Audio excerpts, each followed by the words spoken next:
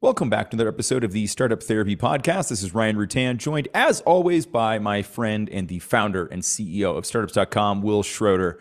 Will, this is our official first episode of 2023. And man, what a year 2022 was. I believe you've said, according to TechCrunch, worst year in startup history in a long time, right? Tough year for everybody. Tough year for everybody. So given that the market conditions are what they are, given all of the shit that we're seeing right now and the things that we're having to deal with, it seems like there's probably a lot of fairly tough conversations going on. So I thought maybe today we could dig into like, where are we seeing these happen and how do we deal with them? Yeah, I mean, we're seeing it literally everywhere right now. There Yeah. isn't a single founder, management team member, et cetera, that's saying, well, this is going to go well going forward. And that's not even just a matter of a moment in time.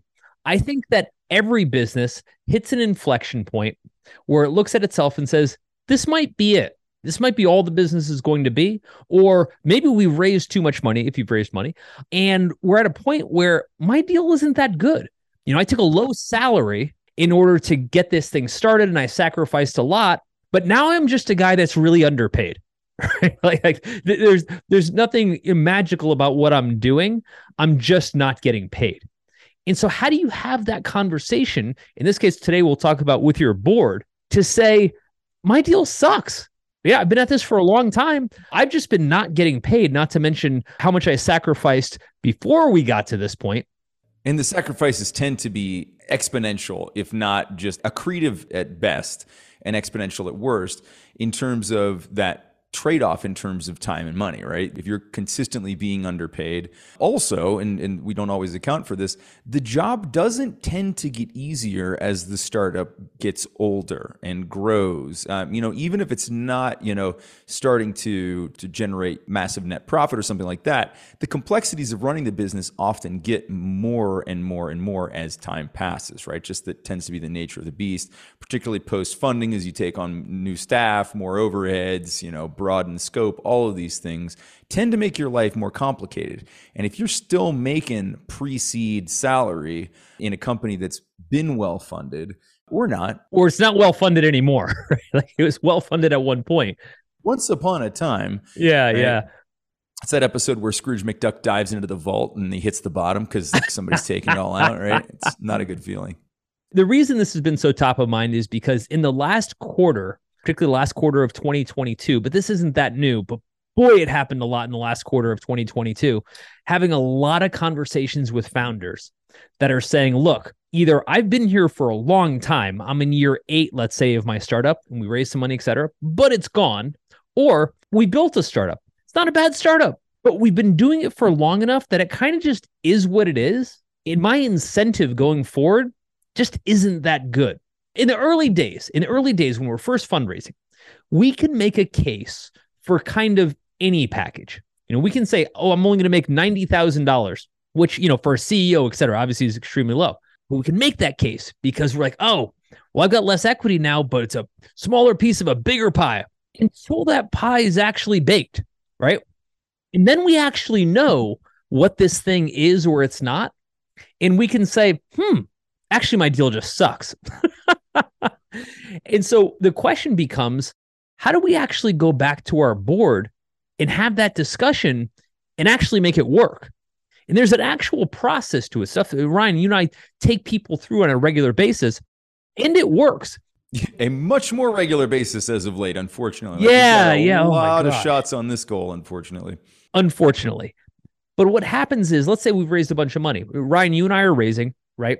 And we've done round after round. Some of those rounds have preferences, which for those of you that aren't familiar means that if we were to sell the company, the amount that investor has as a preference goes to them first before anything gets divided, and then we divide up the rest. So there could be enough preferences. If we had a $10 million preference on the cap table, that means someone's going to get $10 million before we start dividing any of the remainder. We may look at the business and say, this is only worth $10 million. Right. So that means I'm going to get 0 divided by how many people? Yeah, it doesn't work. You bet. So there's typically a few different situations that we're dealing with. And for those that are listening, that are starting to lean in a little bit, I'm sure one of these applies to you. Number one, you raised a bunch of money and either you're buried in the cap table on preferences or how much you own in the company. Number two, the company's actually making some profit, but you're not allowed to get any because technically it all goes back to the company. Ryan, you and I have built this mythical company. Let's say it's a $5 million business, not what we expected it to be, but it's making $1 million in profit. And as it stands right now, you and I can't touch any of that profit because it's supposed to stay within the company. Yep, stay in the company, drive growth, drive higher valuation, drive the next round of funding, drive an exit, whatever, to create liquidity for everyone else. Yep. Everyone else, right? And then the third situation is we just took a really low salary. And in many cases, we're probably working for a fraction of what we could otherwise get in the market. And maybe it's a combination of all of those. I was going to say, yeah, quite often it's all three. Yeah. You bet. And so for a few of the situations we consulted in, it actually had a lot to do with the founders making good money, but they couldn't pull money out. I had a founder, this was a couple of years ago before things really went sideways. I had a founder who had a business doing $10 million in revenue, which is great, right? But about $2 million in profit, right? Really good. But he raised a bunch of money. Not so much money, not like, tens of millions, single digit millions. But because of that, he kept looking at it like, well, I guess the business makes money, but I don't make any money. I'm like, time to change that deal, right? Let's reshuffle the deck on that one real quick. 100%. The other is I start off with a crap salary, and I do that because I want to show that I'm so invested in this company that salary is not important until it just becomes a job. And at which point you're looking at it going, I just get shit pay. Yeah. If this is a short-term run and it's like, this is my give, right? This is my skin in the game, right? And we talk about this a lot. I mean, there are plenty of VCs who've actually come out and said, like, here are the maxes that we'll pay on a salary for a CEO at a given stage of funding. They're never generous. Some are more egregious than others, but they've actually come out and said, like, here are the caps. And so that's fine when you're on an upward trajectory. Right. And because then the expectation is we'll hit another round of funding, we'll change that salary a bit, we'll hit another round of funding, we'll change that salary a bit. Maybe we'll get to a series C, D, E, and even create a little bit of liquidity to take some money off the table. And that'll make up for all of this. But to your point, and sort of just statistics, most companies don't make it to those stages. It's just the law of the way it works. And so you end up at that plateau that you're talking about, which again, it may not be bad, right? We talk about startups failing. This isn't failing. This is succeeding. It's just not succeeding to a degree that allows you to extract the value that you'd hoped for financially, personally. And this can be a real pain in the ass. If you're 8 years into making half your market salary, it's a big deal, right? And if there's no end to that in sight, it's an even bigger deal, because how long do you keep sacrificing that without any visibility on what we can do to change the trajectory of this thing again? And sometimes it happens, right? You and I have seen businesses that have operated for 5, 7, 10 years at a relatively stable rate, and then something happens, something comes along. I mean, I don't remember how long Zoom was in business before the pandemic, but their business sure as shit changed when the pandemic hit, right? And so they had probably been fairly stable with some growth, and then all of a sudden the growth went exponential. So we don't know when these things will happen. We can't count on them, right? They're black swans, right? They're black swans. So this is an extremely painful situation to be in, where you're just now at plateau and you're giving up all that future value that you could have been accumulating up until now with a higher salary, market rate salary, by simply foregoing it because we were supposed to grow. So what do we do now that we're not growing? Right. And what statistically happens when we raise money is we raise money hoping we're going to be that black swan. And statistically, like 90% of the time or more, we're not going to be that company. It's the part nobody talks about, but that's part of it. We end up a Tyson chicken. Yeah.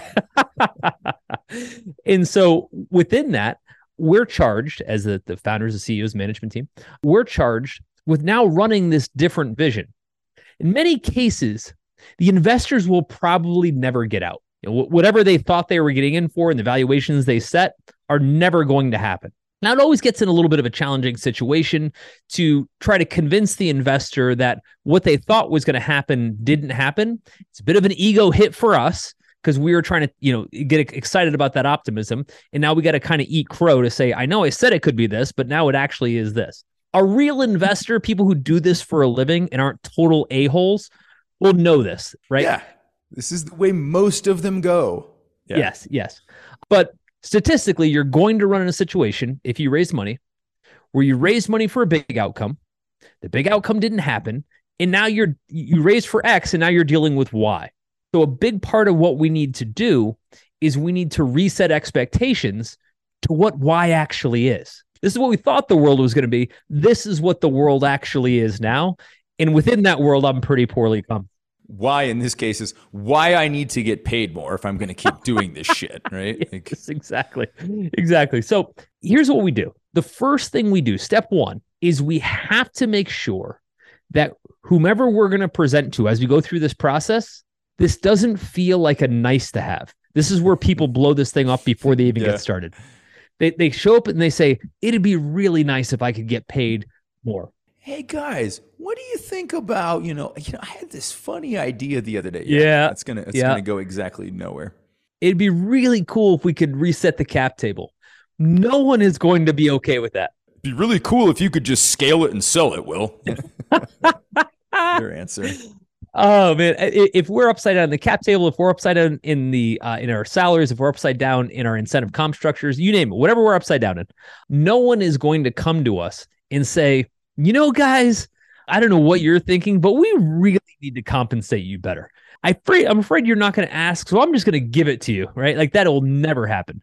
You got that house, you got those kids. We were just thinking what you could probably use is a little extra scratch. Yeah, they're not coming to you with that. What doesn't happen is if we go and we make this a nice to have, it's as good as not asking at all. So the first thing we have to get into mentally, and step one, is to make this an absolutely binary decision. It has to be, I get this or I walk. Now, with a caveat, chances are if we don't get it, we probably won't walk. So it's a bit of a bluff. Every negotiation is. However, we need to know for our own sanity, if we are buried in the cap table and we're never going to see a penny, if we have no way to extract any of that profit we're making, if we have no way to get paid a market salary, wouldn't it be nice to know that? Because otherwise we're kind of sitting around hoping that maybe an angel will come and fix all this for us. That angel never comes. We need to know now where we stand. Yeah. And I think that, so I had this conversation, it's been probably 2.5, 3 months ago now, with a founder, similar situation. They had reached a good level of revenue, but it was, far less than the expectations and far less than what they needed to be able to kind of create any further liquidity in the company. So we suggested exactly this path, right? Which is that you make it binary, you say, look, this isn't worth me doing anymore. I could go get a 9-to-5 job and start making more money immediately with things like benefits and weekends. And so, we suggested that. And his concern at the time was, what happens, right? If they call the bluff. And I said, well, would you actually walk away? And he said, well, I don't know. And I said, you don't know now because there's still a chance that they're going to say yes. And so I said, what you're going to have after the fact is some clarity. You may not get the answer you want, but what you'll have is now you'll have clarity and you'll know I have to continue at this suboptimal level or I have to bounce. It's a much easier decision to make at that point. So I think that that's a really, really critical thing for founders listening to this is that until you get to that moment where you sort of intentionally force your own hand by forcing theirs and saying, hey, it's this way or the highway, it becomes easier to know whether you'd actually take the highway or not. When there's still this glimmer of hope, you still are like, well, I don't know what I would do. When you're faced with the certainty, all of a sudden that question becomes a lot easier to answer. And the reality is, if this conversation isn't going to work, if you've gotten to this point where your comp is low, et cetera, you probably should go do something else. And again, easier said than done because job change and everything is very difficult, ton of friction, ton of emotion. Totally get that. The emotion, the ego, all of it, right? The team, if there's any left, right? Depending on where you are in this. But again, the scenario we're talking about today isn't the wind down of the startup. This is a startup or a company at this point that is operationally sound. It is making money. It's just not making enough. It's not growing fast enough to do what it needed to do based on the choices you made historically. Something that's really funny about everything we talk about here is that none of it is new. Everything you're dealing with right now has been done 1,000 times before you, which means the answer already exists. You may just not know it, but that's okay.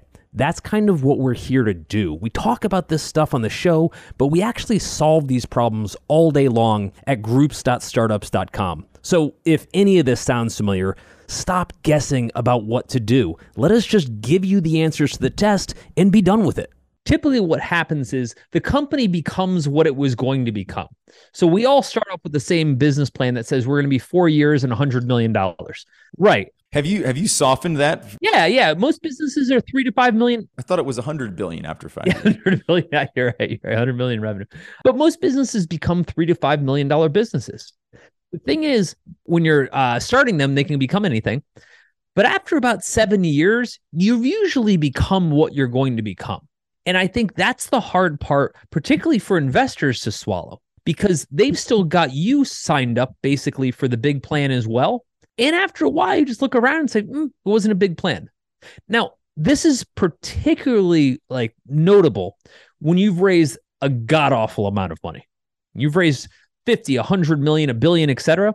And you're saying there's actually no way we're ever going to grow into the valuations that it took to raise that money. We'll never eclipse that. Yep. It happens all the time. Okay.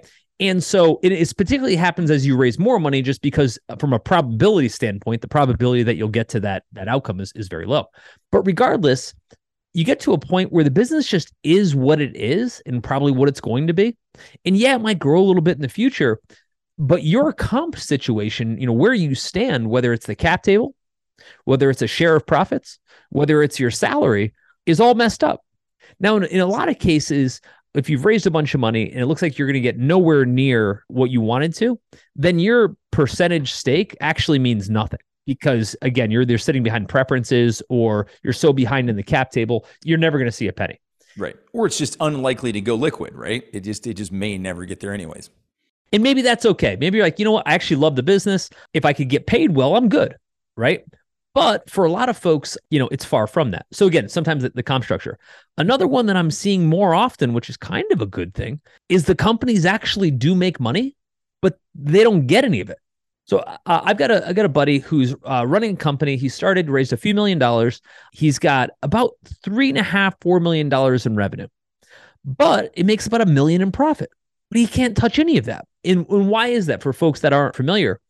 It's because once you have a board and once you have investors, that money kind of sits in the company as the company's money used to grow the company itself. And theoretically, that's what it would do. But more often than not, your business, your $3.5 million business, that's just what it is. It's just a $3.5 million business that throws off $1 million. Ryan, if you and I own that business, we're happier than hell, right? But if we just work at the business and we watch it sit at this kind of third-party account that doesn't benefit us at all, then we got no incentive. Yeah, no incentive. And, we see companies in the state all the time, right? Where they begin to accumulate cash. So cash obviously isn't the growth rate limiting factor here, right? That's not the case. If it was, they'd use the cash and they'd grow more, and then we wouldn't be having this conversation. They can't figure out, or the market size just wasn't big enough, or the product market fit wasn't there with as big of a market as they thought. And so more cash isn't really going to fix the problem. They begin to accumulate it. A buddy of mine, they were sitting on $15 million in accumulated earnings in the company, right? They had raised a fair amount of money, a very significant amount of money. But this 15 million was locked up. They didn't have anywhere to spend it. There was we can go spend it. Right? We can go waste it. We can go spend it on staff that we're not really what we're sure to do with. Maybe we'll rent some offices or something. Maybe we'll spend it on a bunch of paid search we know is not going to back out. We'll run some media campaigns. Right? There were things they could have spent it on, but they had already played those out. They knew those weren't going to meaningfully contribute to bottom line or growth or top line. And so what's the point, right? You just end up in this super weird situation where there's plenty of money for an individual or a small founding team, but it's not enough to satisfy or even pay back the investors, right? It wasn't enough to pay back what they'd raised. And so people weren't going to be like, well, yeah, it's cool. You just go ahead and, you take a mini retirement off this and we'll just write off the loss. That sounds fun, right? Nobody was saying that either. At some point, a conversation like that has to happen, right? Because there's no point in just accumulating money in an account that nobody can benefit from. Agreed. And so the second step then is we've got to figure out who we're going to take this binary decision to. So here's the process. And this is the part that people tend to be unaware of. What we do is we pick off our friendlies, as we call them, within the board. Typically, the board distribution is always an odd number of people, and we're one of them. So let's say it's a 5-person board, and we're one of the seats. And in this case, the 4 other seats are not one of your co-founders.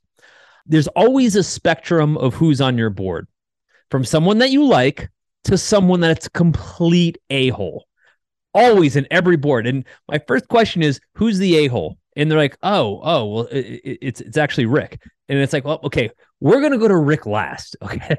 Because I got to tell you, Rick ain't going to be on board with this process. But there's always somebody that's more friendly. It's usually a person that you brought on the board or somebody you just maintain a good relationship with. And we start with them. We start with them because we're trying to kind of build consensus, but we also want to bring this idea to a person who's most malleable with their response. If we take it to Rick the a-hole and he's just like, go F yourself, that doesn't really get us very far. It doesn't. And in fact, I mean, it can be the end of it, right? Because then, yes, you could go to the others, but guess what?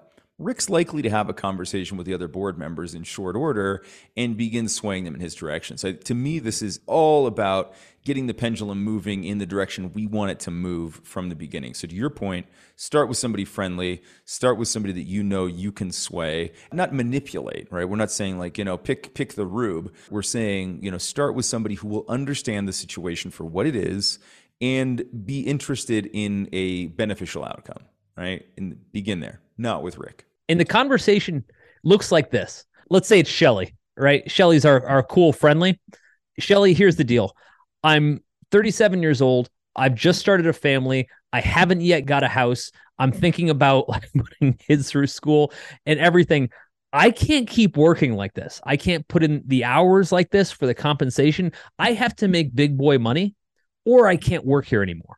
Now, I understand we thought this was going to be X. The situation is now Y. I totally get it. I am totally sober as to what happened, and I take full responsibility. But the situation is what it is. Here is what I need to be incentivized to keep working here. Here's what I need for salary. Here's what I need for incentive comp. Here's what I need for equity. And those are 3 levers that we're going to play with throughout this discussion. Shelly, what I'm asking you is, how would you structure this? How would you help me do it in a way that's fair, but also help me communicate this to the rest of the board members? So the goal here for the first friendly is to get Shelly on our side, but to also ask her if she can help us figure out what the package would be. Yeah. But we have to lead with, I can't do this anymore. I want to. I can't. I want to be here, but this is no longer a tenable situation, right? I am taking on water, or I'm at least not progressing the way that I need to be. Right? And everybody will understand that, right? Everyone had financial goals related to this. Difference between an investor, board member, founder is that the founder only has this opportunity, right? They're not doing something else, right? They're not, right, that one card to play and they're completely consumed by it. Whereas the investors may have 10 other bets, 5 of the businesses, whatever it is, and good for them, right? But they have to bear in mind that, right, the situation is extremely, extremely different for the founder. Let's talk for just a second, Will, about some of the levers that we have to pull here. You touched on them earlier, but I think that, to your point around getting Shelly to help us figure out what the package looks like, let's talk about specifically what we mean by that. The levers that we have to pull, depending on the condition of the business, to re-incentivize the founder, is really what we're talking about now. It's like, okay, I'm no longer incentivized at the level that we're at. We planed out, we're here, I'm operating, I'm doing everything I can, nothing's changing. And so in order for me to stay this course, something does have to change. If the business isn't going to change, my financial relationship with the business has to change. So there's 3 levers in my mind, but what are we playing with here? Put them in an order because I think this will help as well. 1, 2, and 3. I would say the number one thing, believe it or not, is salary. And I only say that because it's a guarantee. Cool. And it's the one that's the most immediately useful. Correct. That's really what I mean. I would say I want my salary to change. Now, in a lot of cases, there's no money for our salary to change. Okay. Next up, I want my incentive, how much I could share in the profit. If there isn't any yet, if I make some, I need to know that if we make $1 million, that I get X percentage of that. Obviously, I'm not getting paid what I should my salary, so I want to get it paid there. Cool. The third is if I can't make those first two happen, and we're going in order of what I'll actually get paid, I'll need more equity because I'm down to X percentage in the cap table and there's a bunch of preferences in front of me. I am guaranteed almost to never see any upside. So if you're saying you can't change my salary and you can't change my cash comp and you can't change my equity, that you're basically saying you don't want me here anymore. Exactly. You want me to keep doing this and create an outcome for you that I won't benefit from, right? At a less than market salary. Sounds reasonable. Right.